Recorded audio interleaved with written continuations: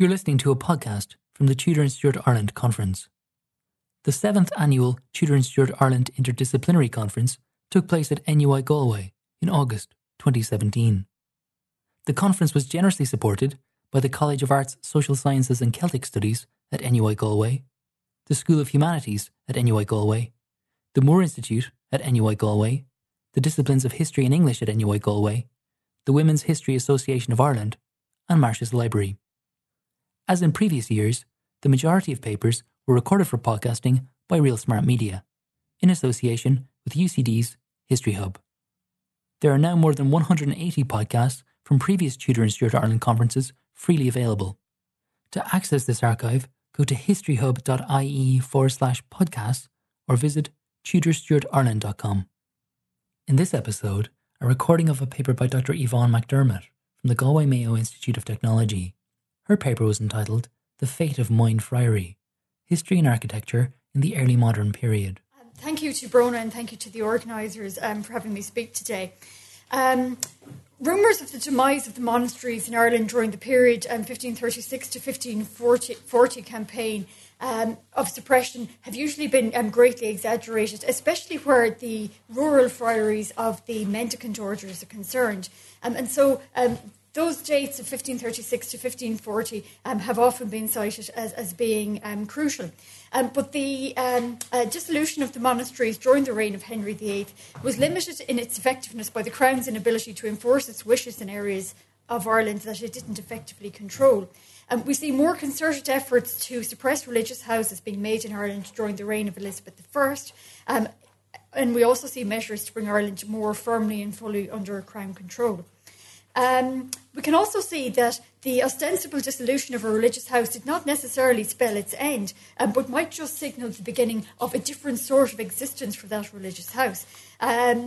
It didn't necessarily mean the end of new construction of religious houses, and it didn't necessarily mean their rapid descent into ruin. And this is what I'm going to be speaking about with reference to Moyne Friary.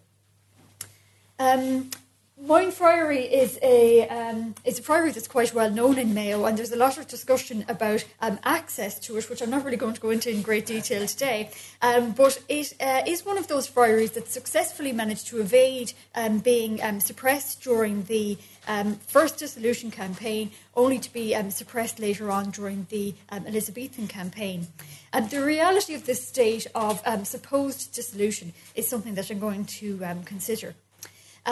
There have been suggestions that the friary was burnt in the post-medieval period, which I'm going to deal with, and I'm also going to think about some of the construction work that was undertaken during the post-medieval period as well. So for Moyne and for other friaries in Ireland, there was life after dissolution, and I'm going to have a look at the nature of this.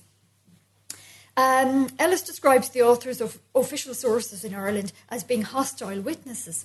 And so when we approach their work, we need to bear that in mind. Equally, in looking at the Franciscan authors of this period, they brought their own ideals and sensibilities to what they're writing. Records for the regranting of monastic lands and buildings sometimes follow the suppression of these houses. We also have the writings of Friar Donatus Mooney, Minister Provincial of the Irish Franciscans from 1615 to 1617, that cast light on what some of these friaries were like at particular times, and he refers to Moyne.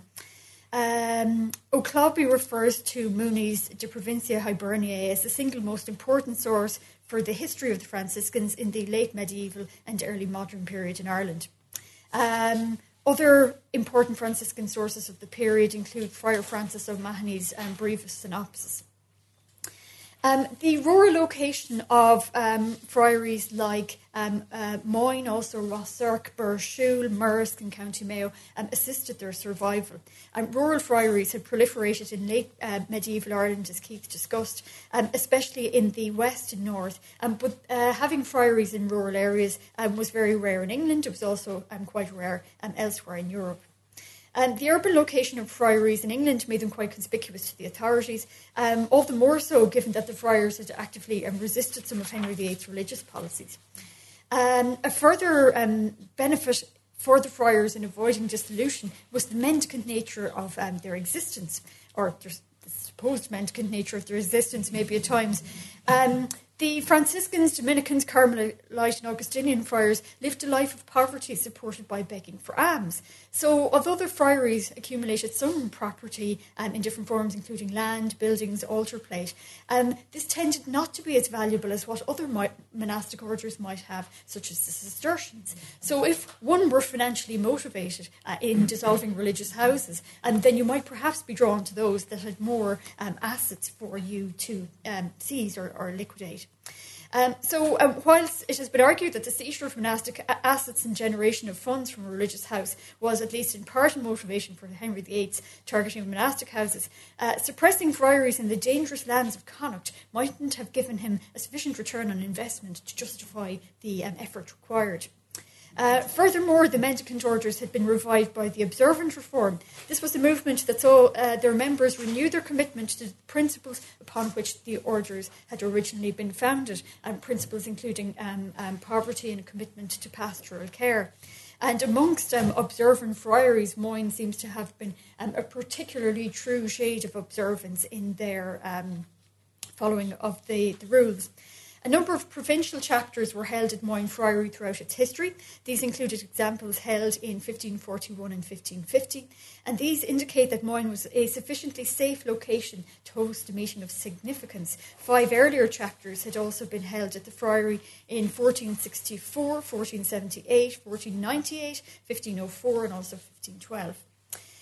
In 1574, a report on the state of Connacht and Thomond, compiled by Sir Peter Carew for the Lord Deputy Fitzwilliam, includes Moyne on a list of religious houses which are possessed either by friars or rebels, or possibly both at once, so as Her Majesty hath no commodity by saying.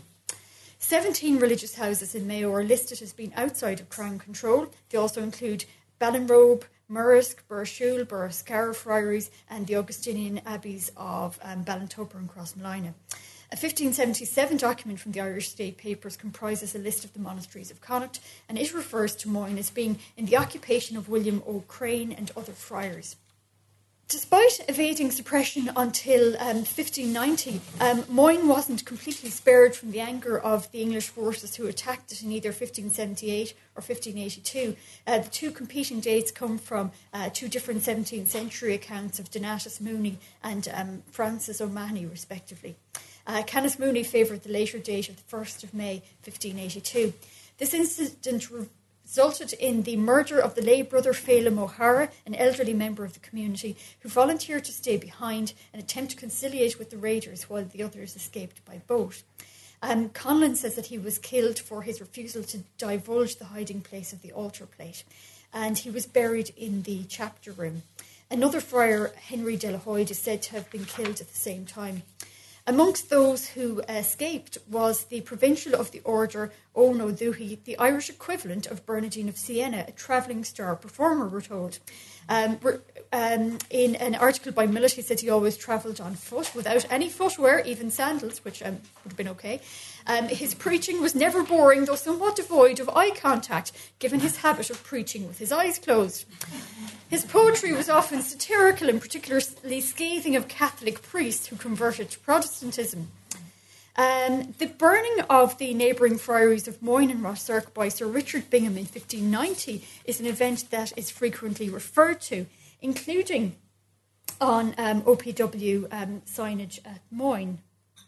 Sir Richard Bingham was provincial president of Connacht from 1584 to 1596. And if I just go back to this map, it gives us an indication of the political geography around 1534. And you can see Moyne located in what we would know today as North Mayo, but in the north of the Burke Lordship. The Annals of Lochcay provide a description of the actions of Bingham's forces in dealing with the Queen's enemies, the Burkes and the O'Donnells. These events are part of his campaign, commencing in 1589, to impose order in North Connacht. Sir Richard went with an immense army, the annals say, against Clan William until he arrived at Slieve Boe. Some of the Clan William and Clan Donal opposed them. They gave battle to each other and a few persons were slain between them on both sides. At this point, Hennessy, the editor of the Annals, inserted a footnote saying that the statement above was followed by a clause in the manuscript that had been stricken out in pen. As the army saw coming down towards them the people of Tiroli, they burned the monastery of Moyne and the monastery of Rathfran and the monastery of Rosserk. This was followed by a further clause not stricken out, and they broke down their castles and they burnt their houses and their share of corn. The editor's implication is that the portion of the discussion which had been stricken out should be treated with caution, as there must have been a reason why someone, whether the original author or not, chose to draw a line through this text. He decided to include it as a footnote rather than in the main body of the text, and that may well be significant. Moyne has been described as being in ruins by 1595, although Staley contends that this description may be somewhat exaggerated. A grant of 1595, which authorised the rental of the friary to Edmund Barrett, described it as consisting of a church, a dormitory, 2 stone dormitories, wholly ruined and in decay, the place where once was a watermill, the cemetery and the orchard, and 4 acres of pasture surrounded by stone walls. This grant was made to Barrett in consideration of his wounds and for service in the war manifoldly rendered. In his account of 1617 to 1618 visit to Irish Franciscan friaries, Donatus Mooney recorded there was a population of 6 friars at Moyne, certainly a sharp decline from the heyday of the friary when a community of maybe 50 friars and novices would have lived there. Repairs to the damage referred to above had been made by the friars and were funded by the laity. As the 17th century progressed, it became increasingly difficult for the friars to continue their work. Conlon indicates that the Moyne community relocated to Kilmachalgan, County Sligo, around 1697 for a time and undertook parish work. The friars had to abandon Moyne on a number of occasions throughout the 17th century and find accommodation elsewhere, often in the locality. That's a pattern that we see repeated at other friaries, including Rosserley.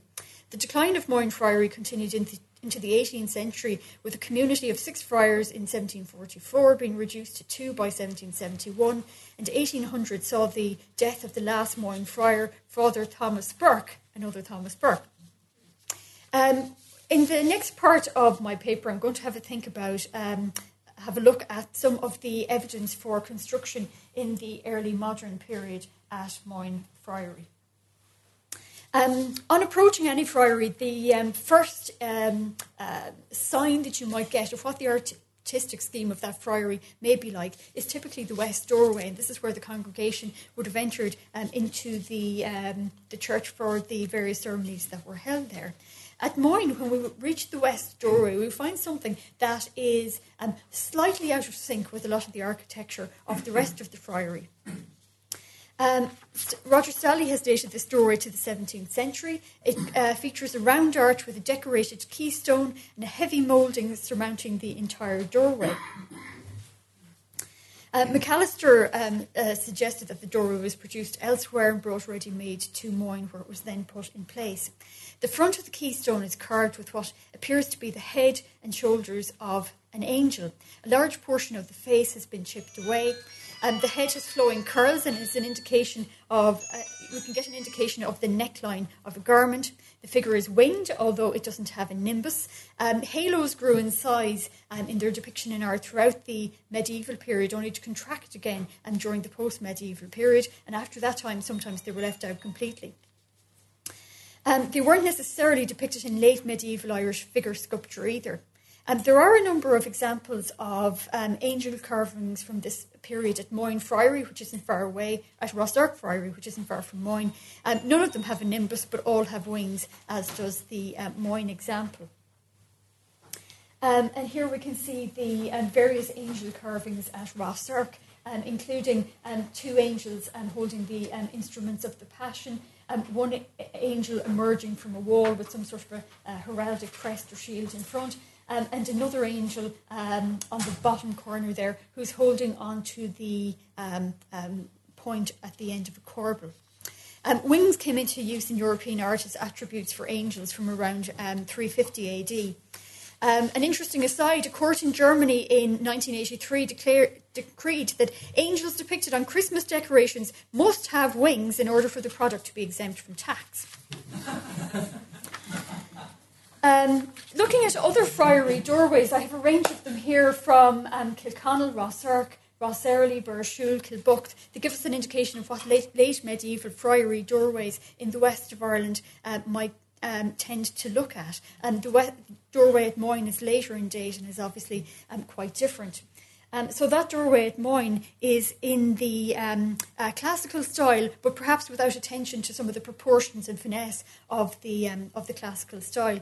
It's also worth noting that the doorway is off-centre in relation to the window that's above it, which isn't a surprise given that they were the result of a different phase of activity. The same phenomenon in actually a more extreme version is apparent in Rosserley, Franciscan Friary near Headford as well.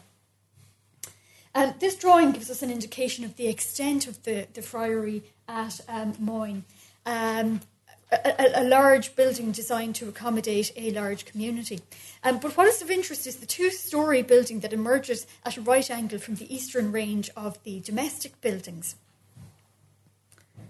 There's no consensus on the date of the structure. Stally states it's reminiscent of Jacobean cottage architecture. Leask referred to it as being modern. Now, what Leask meant by modern might be quite a broad term. Kinnalehan Friary in County Galway also has Jacobean influences in its domestic ranges, most notably in the chimney stack in the northwestern corner of the complex. The purpose of the building that was added at Moyne seems to have been domestic, and there are chimney stacks at its east and west ends. And that's the west end. You can also see the east end as well. Wall cupboards have been included in the gables on both floors. The structure could have been entered through any of the three doorways it has, one of which was in the west gable of the structure and was connected by means of a corridor to the cloister. A garderobe and a refectory lay to the north of this corridor with the chapter room to the south. The post-medieval house could also be entered at first floor level through a doorway in the west gable. There's also a doorway at ground floor level in the north wall of the house. When Donatus Mooney visited Moyne Friary in June 1616, he found the friary to be in possession of an English widow who had permitted the friars to remain on in part of the building, perhaps the part that the friars are recorded as having repaired with local support. Mooney also indicates that he encountered the widow's family during this visit. They may perhaps have occupied this residential building to the east of the friary and wished to have their own entrance and use the door on the north of the building for this purpose. Finally, I'm going to have a look at the Tower of Moyne Friary. In her essay, Reduce, Reuse, Recycle Irish Monastic Architecture 1540 to 1640, Rachel Moss indicates that the Tower of Moyne Friary was converted for residential use during the 17th century.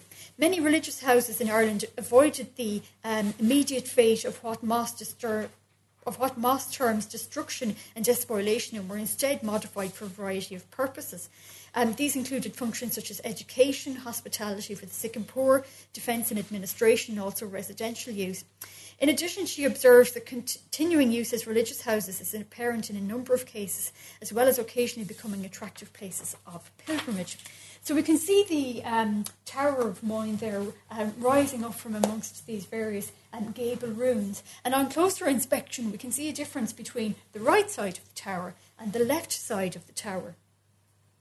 But prior to looking at that in more detail, here's a couple of towers of late medieval date from friaries in Ireland. We have the Tower of Rosserley, not far from here. We have the Tower of Rosserk, not far from Moyne. And we have the very different looking Tower of Burshul, which is short and squat and wide and more in the style perhaps of what the Cistercians built. But the Franciscans tended to build these tall, slender, shouldered belfry towers.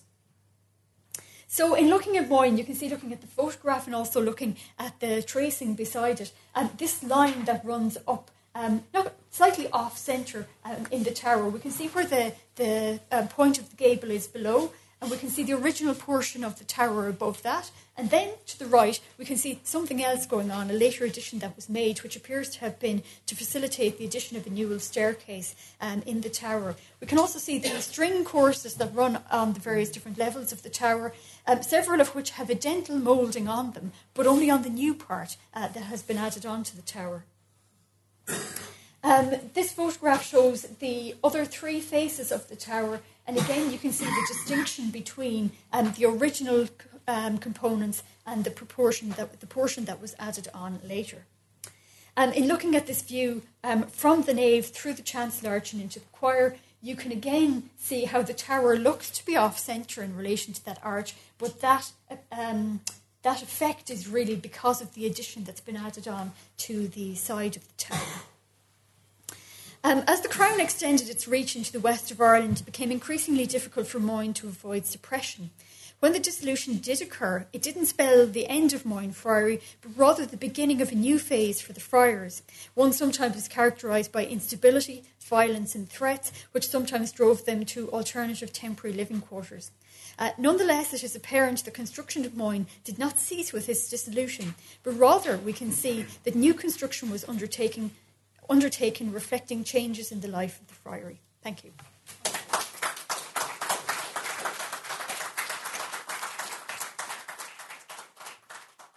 Thank you for listening to this Tudor and Stuart Ireland Conference podcast. If you would like to access the archive of more than 180 podcasts from previous Tudor and Stuart Ireland conferences, please go to historyhub.ie/podcasts. All podcasts are freely available on iTunes and SoundCloud. For more information on the annual Tudor and Stuart Ireland Interdisciplinary Conference, visit the conference website at tudorstuartireland.com.